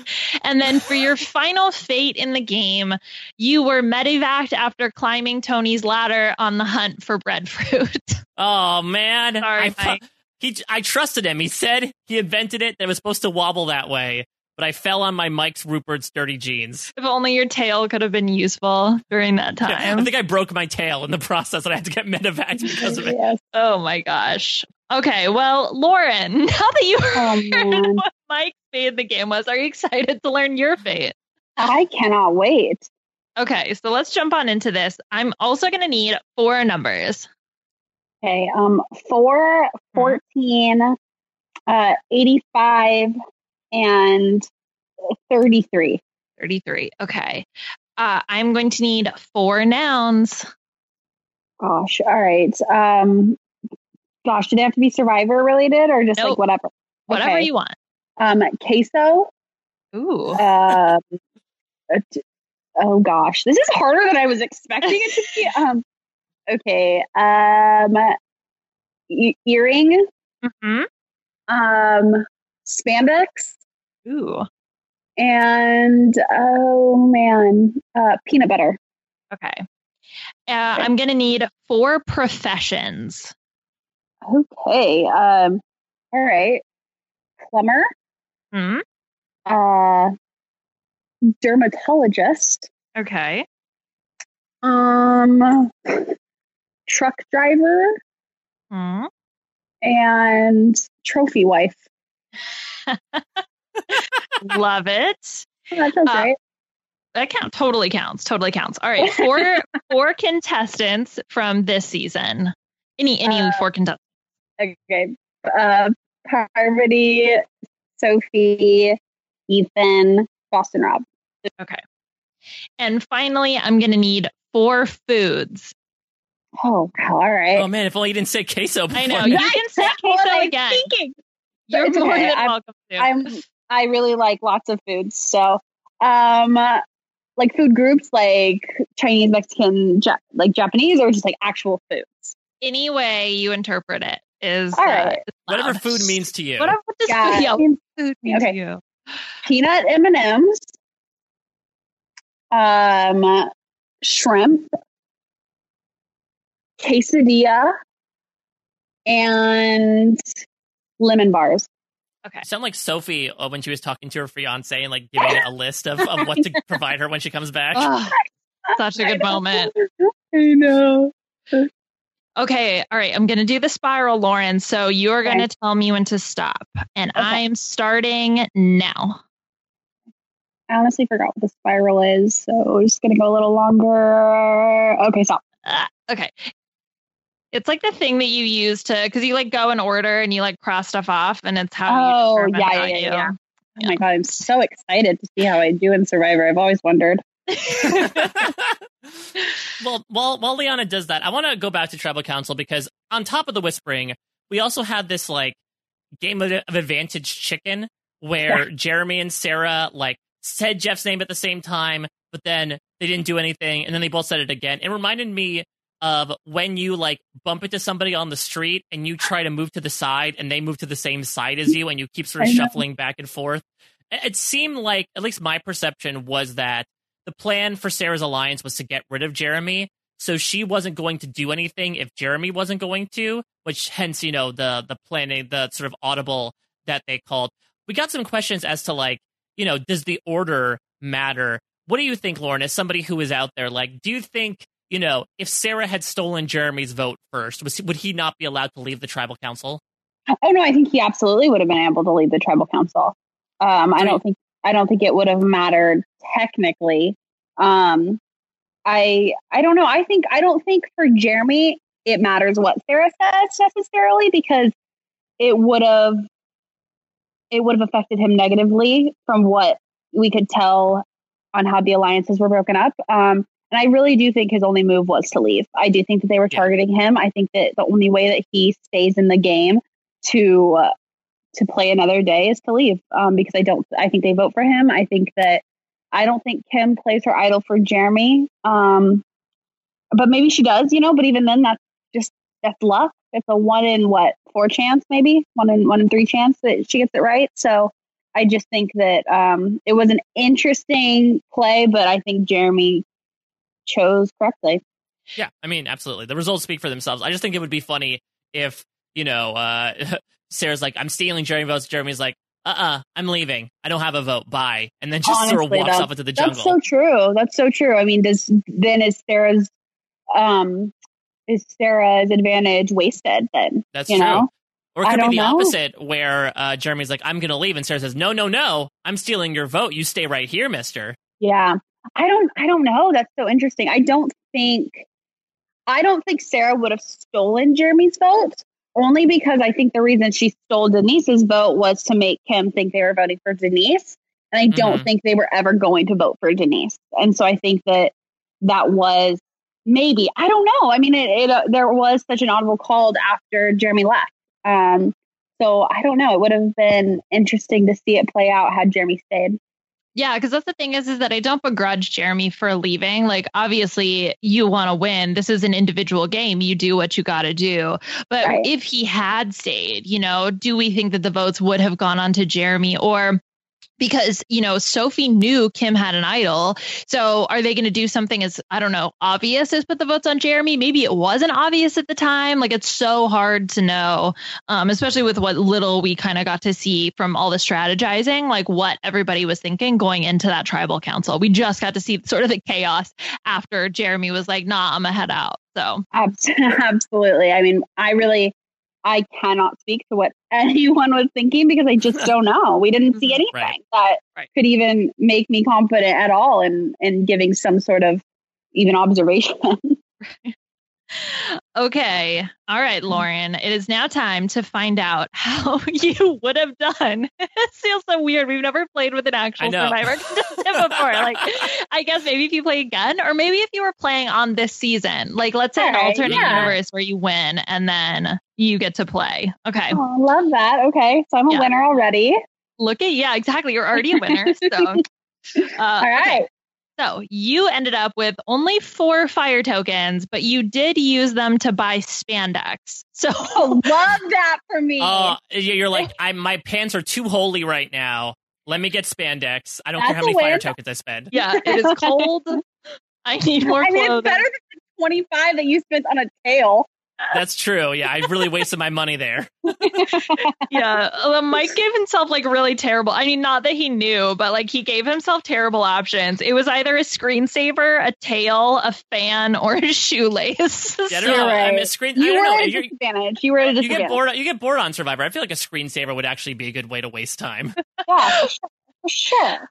Okay. And then Lauren, when you made it to the family visit, you were visited by your dad and he brought along his dermatologist. So fun. Another win. Get my face looking good before final tribal. Yeah. You think you'd hire him out while he's on the island? Absolutely. Why else would he be there? I mean, the dermatologist would bring sunscreen for sure. Like, if there's anything dermatologists push, like, it's the sunscreen. I'm just going to take that as it is. I love it. Okay. Then, let's see. So, Ethan gave you an idol, but you voted him out. I would never. That's a lie. You speak lies. It was a power play. Fine. But then let's see. So you gave up shrimp, a reward of shrimp, because you're just such a nice person. Yeah, it does not sound like me. So you gave the shrimp to Nick Wilson? Yes, you gave the shrimp to Nick Wilson because it was his birthday. I wouldn't have done that. I'm not that nice. And your ultimate fate in the game, you were the Rob G. Otis of this season. So I think you're going to pick a fate. Yeah. Oh, and you got your face gussied up and everything from the dermatologist, only to fall just short. It was because you gave up the shrimp and you bought the spandex. Those were your game-winning moves, I think. Oh, man. You know what? Rob G. Otis or whatever it is for life. Yes, our robbed goddess. You go, girl. It's so funny. That's amazing. That game is incredible. Yeah, congratulations. You didn't win, but that was an option for you. Your options were either you returned from the edge of extinction twice, but you still lost. You were the winner of the season. You were the Rob G. Otis, or you got a purple edit and you weren't really on the season. So okay, so really I came out victorious out of all those options. I think so too. I would say so. And look, listen, your tail did not cause you to get medevac, so I think you're a winner in every sense of the word. Yeah, well, so funny. Mike, one of your other options was to misplay extra vote, get blindsided, and voted out of the game. So wait, okay, this feels a little unfair here. Yeah, okay, you were winner of the season. You also had winner of the season as one of your options. Okay. Okay, so I'm feeling a finger on the scale here. Yeah. Hey, you look, didn't have a great option. Yeah, well, the spiral doesn't lie. So, just saying. Well, I want to talk about one more thing before we start finishing things up here. It's going back to a comment I made towards Lauren, but Jeff Probst, of course, always saying interesting things at the Family Reward. Lauren got to experience that in person, but Jeff's Jeremy, if you had a diary, is one of the strangest introductions to a question I've heard in quite some time. And I do legitimately wonder, because back in the day when they had luxury items, I think Vesepia brought a notebook, and that really worked out well for her. But I mean, do we think that the concept of a diary, if it was brought onto Survivor, that everyone had a journal, Do you think that would do well in the game? Is that something that, could further evolve the game of Survivor 20 years in? I would die for a journal out there. I mean, being able to write your thoughts down coherently, to be able to count numbers, like, oh my gosh, I journal every day. So for me, I would have loved to have a journal out there. It just helps you stay sane. But I don't think, I think it's almost better to not have one, just because, for the sake of the game, because it makes people go crazy, and that's way more fun to watch.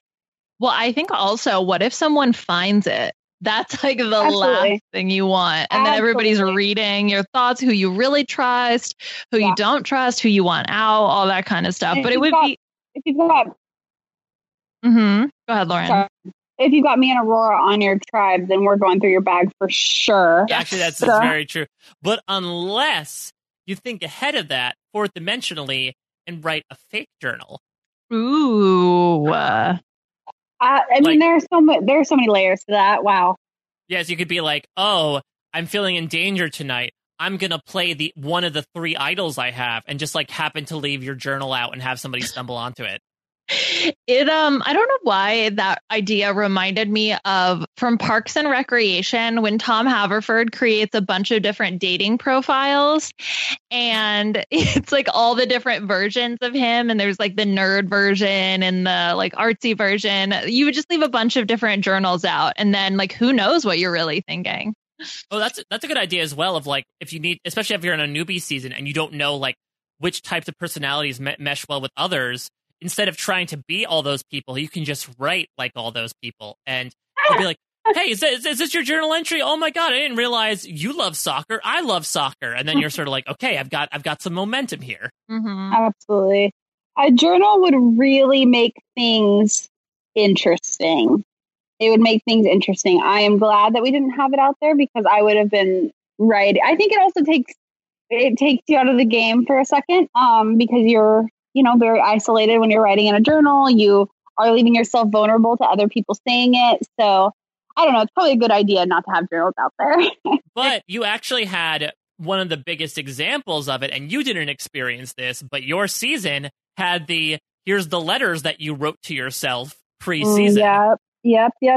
I remember that. I have my letter that I wrote myself before the season. Did you ever read it back? Yeah, I did. Yeah. Jeff gave it to, I got it the day after I was voted out. So I guess it would have been like day 38 or something. When I was doing my whole like post being voted out interviews and my Ponderosa video and all that stuff. And I got to read it back, and it was interesting. I mean, if we're being honest, if I was on edge, I don't know that I would have wanted a letter from myself necessarily. Probably letters from family would have been better, but I don't know. I mean, I think it was a really cool thing to do before the season, and then gets to read it after. And then even while it was airing, get to read it too, and kind of see where my mind was at and how I've evolved as a person. And see, did I accomplish what I wanted to do? Did I, get everything out of it that I wanted to get out of it? I think it was a really cool thing that the producers had us do. Well, now that you've played, what would you write to yourself now? Like, does that make sense? Like, now that you've been through the process, like, how would you change that letter? Like, if I was going to go on it again? Yeah, exactly. Mm-hmm. I think that there are 2 things that I would tell myself, and it kind of plays into like when people ask how I would play differently. It would just be to be more confident in my decisions, and to be more confident in like myself as a person. Because I think a lot of the time I would second guess, my decisions, my conversations, my just pretty much every aspect of my game. I was nervous a lot. And I think that came from having to go to tribal council so often. I was always on edge. Mm-hmm. And then second would be to play with a little less emotion. I think that there was a lot of times where, and I really think about this specifically, it was, Rick and I obviously had our own we had our own relationship, right? And there were times where I just didn't want to be around him because of the things he had said to me or the way that he had treated me. And I think if I could have maybe stepped out of myself in that situation, and others as well, and just been like, okay, it doesn't matter what's happening emotionally, go talk to him or see if you can create an alliance again. I think that comes in different forms as well. It's like, you're playing with humans, and so you have to take that into account. But I was young when I played, and I know it's only been 2 years since I played, but I do think having played and having lived my life since then, I can look back on it and think, I was just right out of college. I was emotional when I played, and I did let things affect me more so than I think I would now. And so I think I would write that in my letter. I'd be like, look, you need to be confident in your decisions, make your decision with the information that you have at the point that you have it, and then go from there. If you're wrong, you're wrong. If you're right, you're right. And make sure you live to see another day, and then don't be so emotional. This is a game for $1 million, and do what you need to do to win. And I think I'd be a little more cutthroat and a little more edgy, if you will, if I were to play again. Yeah, it would probably help if they give you a different wardrobe too. Honestly, probably, but I get mostly the same. Make sure you get a hat this time, Lauren. I know. That would be awesome. That's such good life advice, though, too. Sorry, I love it. I love it. I love it so much because, I agree. It's not only. There's a lot of stuff about how Survivor is life, or Survivor breaks you down to who you are. That was a lot of talk, especially over your season. But I think that's very applicable advice as well for people out there in the world, even today when things are very scary. It's about dealing with your own confidence. And, also making sure that while you are emotionally invested in things, to look at things from every angle possible to make sure that any decisions you make are not particularly influenced one way or the other.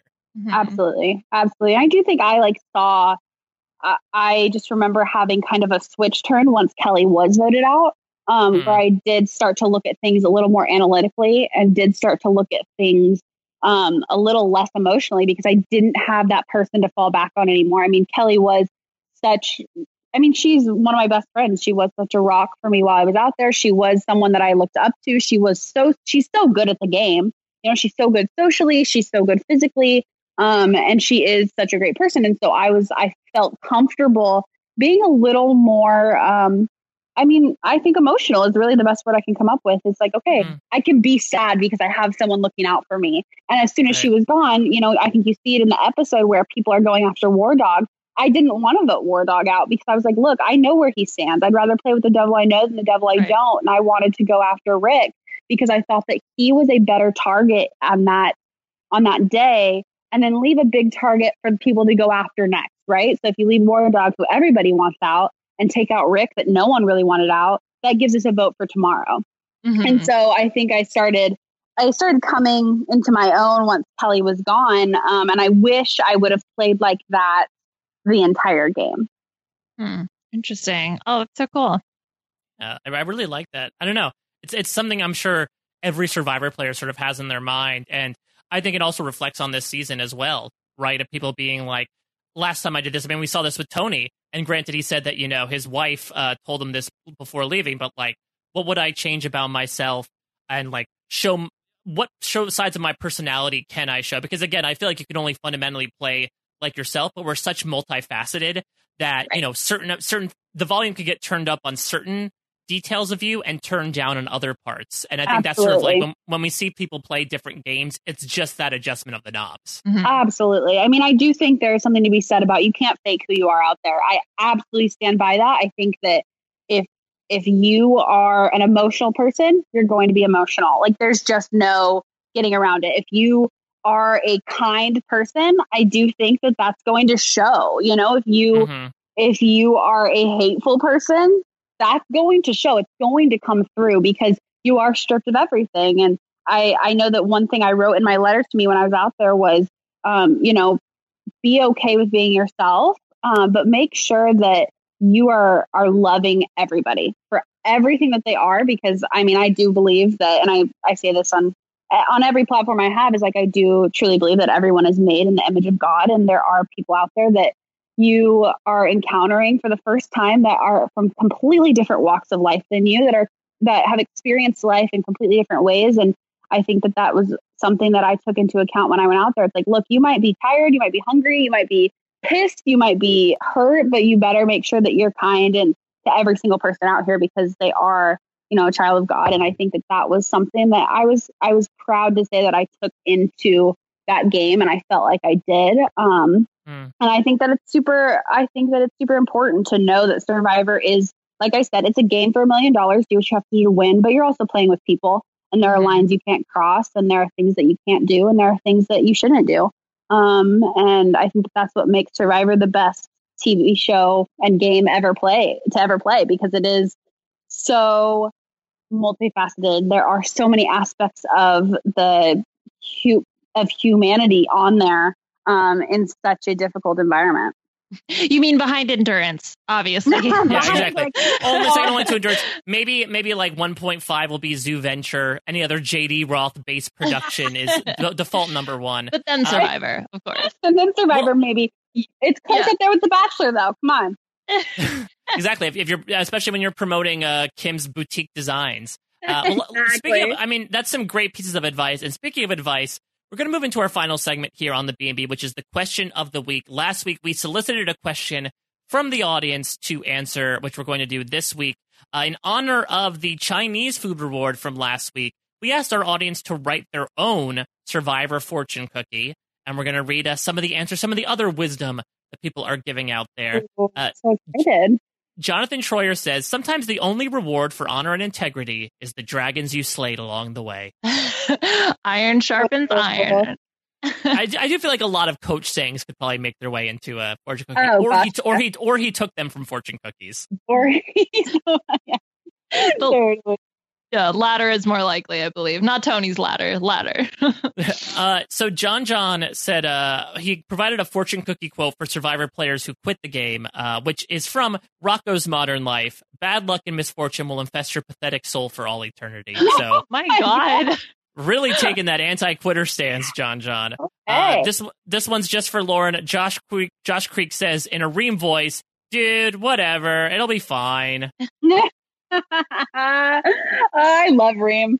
I would love some Fort Dream cookies where it's just like not even like big, motivational advice. It's like quit whining. Come on. I love Reem. I mean, she is quality TV, but she is also an awesome person. She's so funny. Oh my gosh, she just tells it like it is, and I love people like that. Dan Sidensky says, some things in Survivor, like this fortune cookie, are too good to be true. You lose your vote, but here's parchment and a pencil. My God, the Jamal disadvantage, Liana. It's reared its ugly head again. No. Get it out. I didn't get that first. Oh, man. Yeah, that was a rough advantage. You ever see a fortune cookie on Survivor before? Yeah, no, advantage being a loose term to describe it. Elizabeth says, safety lies in numbers, but actually it's a clue that there are some numbers on the island that leads to an idol. Ooh, I like that. I like the double meaning there. Well, that means Michelle would do really well because, again, Michelle was sort of guided by the principles of the fortune cookie, so she would be the most one to take things literally. Yeah, although you take it literally, safety lies in numbers. Maybe that's why, because she voted for Tyson, right? Mm-hmm. So, That was an interesting aspect I did not see coming. Mm-hmm, same. Josh Green says, many fortune cookies actually were used in the toast that Jeff was making in the beginning of the season. And he listed one. I'm surprised he didn't use your road to glory will be rocky, but fulfilling. But yeah, maybe that's another, much like Coach. Maybe Jeff Probst was sort of cribbing off of fortune cookies to write his, well, we always have a drink at war speech. Yeah, what was it? A drink before war is always a good idea or something like exactly. that? That does sound like a fortune cookie now that you say it like that. Tristan says, resting on your laurels doth a laurel make. Possible interpretation. Not making flashy big moves could lead you to being a no-vote finalist. I do like both the double entendre and the fact that it was a little Shakespearean in the doth in there. Doth, yes. Lauren, another Lauren, said, I thought Tony's advice was perfect for a Survivor fortune cookie. Don't get too caught up in the moment. And also, congratulations, this fortune cookie is a hidden immunity idol. If you've already eaten your fortune cookie, then sorry, you have lost your hidden immunity idol. And she said, I always eat my fortune cookie first before reading the message, so I would definitely fail at this advantage. Oh my gosh, me too. I do love the moment quote. That was because if I could just have a pronunciation dictionary from Tony, I think that would be everything I need in life. Yeah, I just need like Tony Ease. Like he has his own language, it seems. I also do like if the cookie is an idol, because I can imagine somebody being like, Jeff, Here's my broken fortune cookie. I believe you want this. Can I play this? Can I? Yes, An Adam Klein moment. You want to play this broken fortune cookie that you found in your pocket. Like, yup. That's so funny. And finally, Nick Snow decided to give us an actual quote from an actual fortune cookie that he got at Panda Express. Your confidence will lead you to success, which really is like straight out of the Big Moves era. Ooh, that also I think is what Lauren would have written to herself if she had to write a new letter, right? It is, absolutely. Perfect. All right. Well, for next week, speaking of Tony, we heard him describe himself as fast and sloppy. So we're going to go back into Survivor history here. I want you all out there to give any survivor from Survivor's past and give us 2 words to describe them.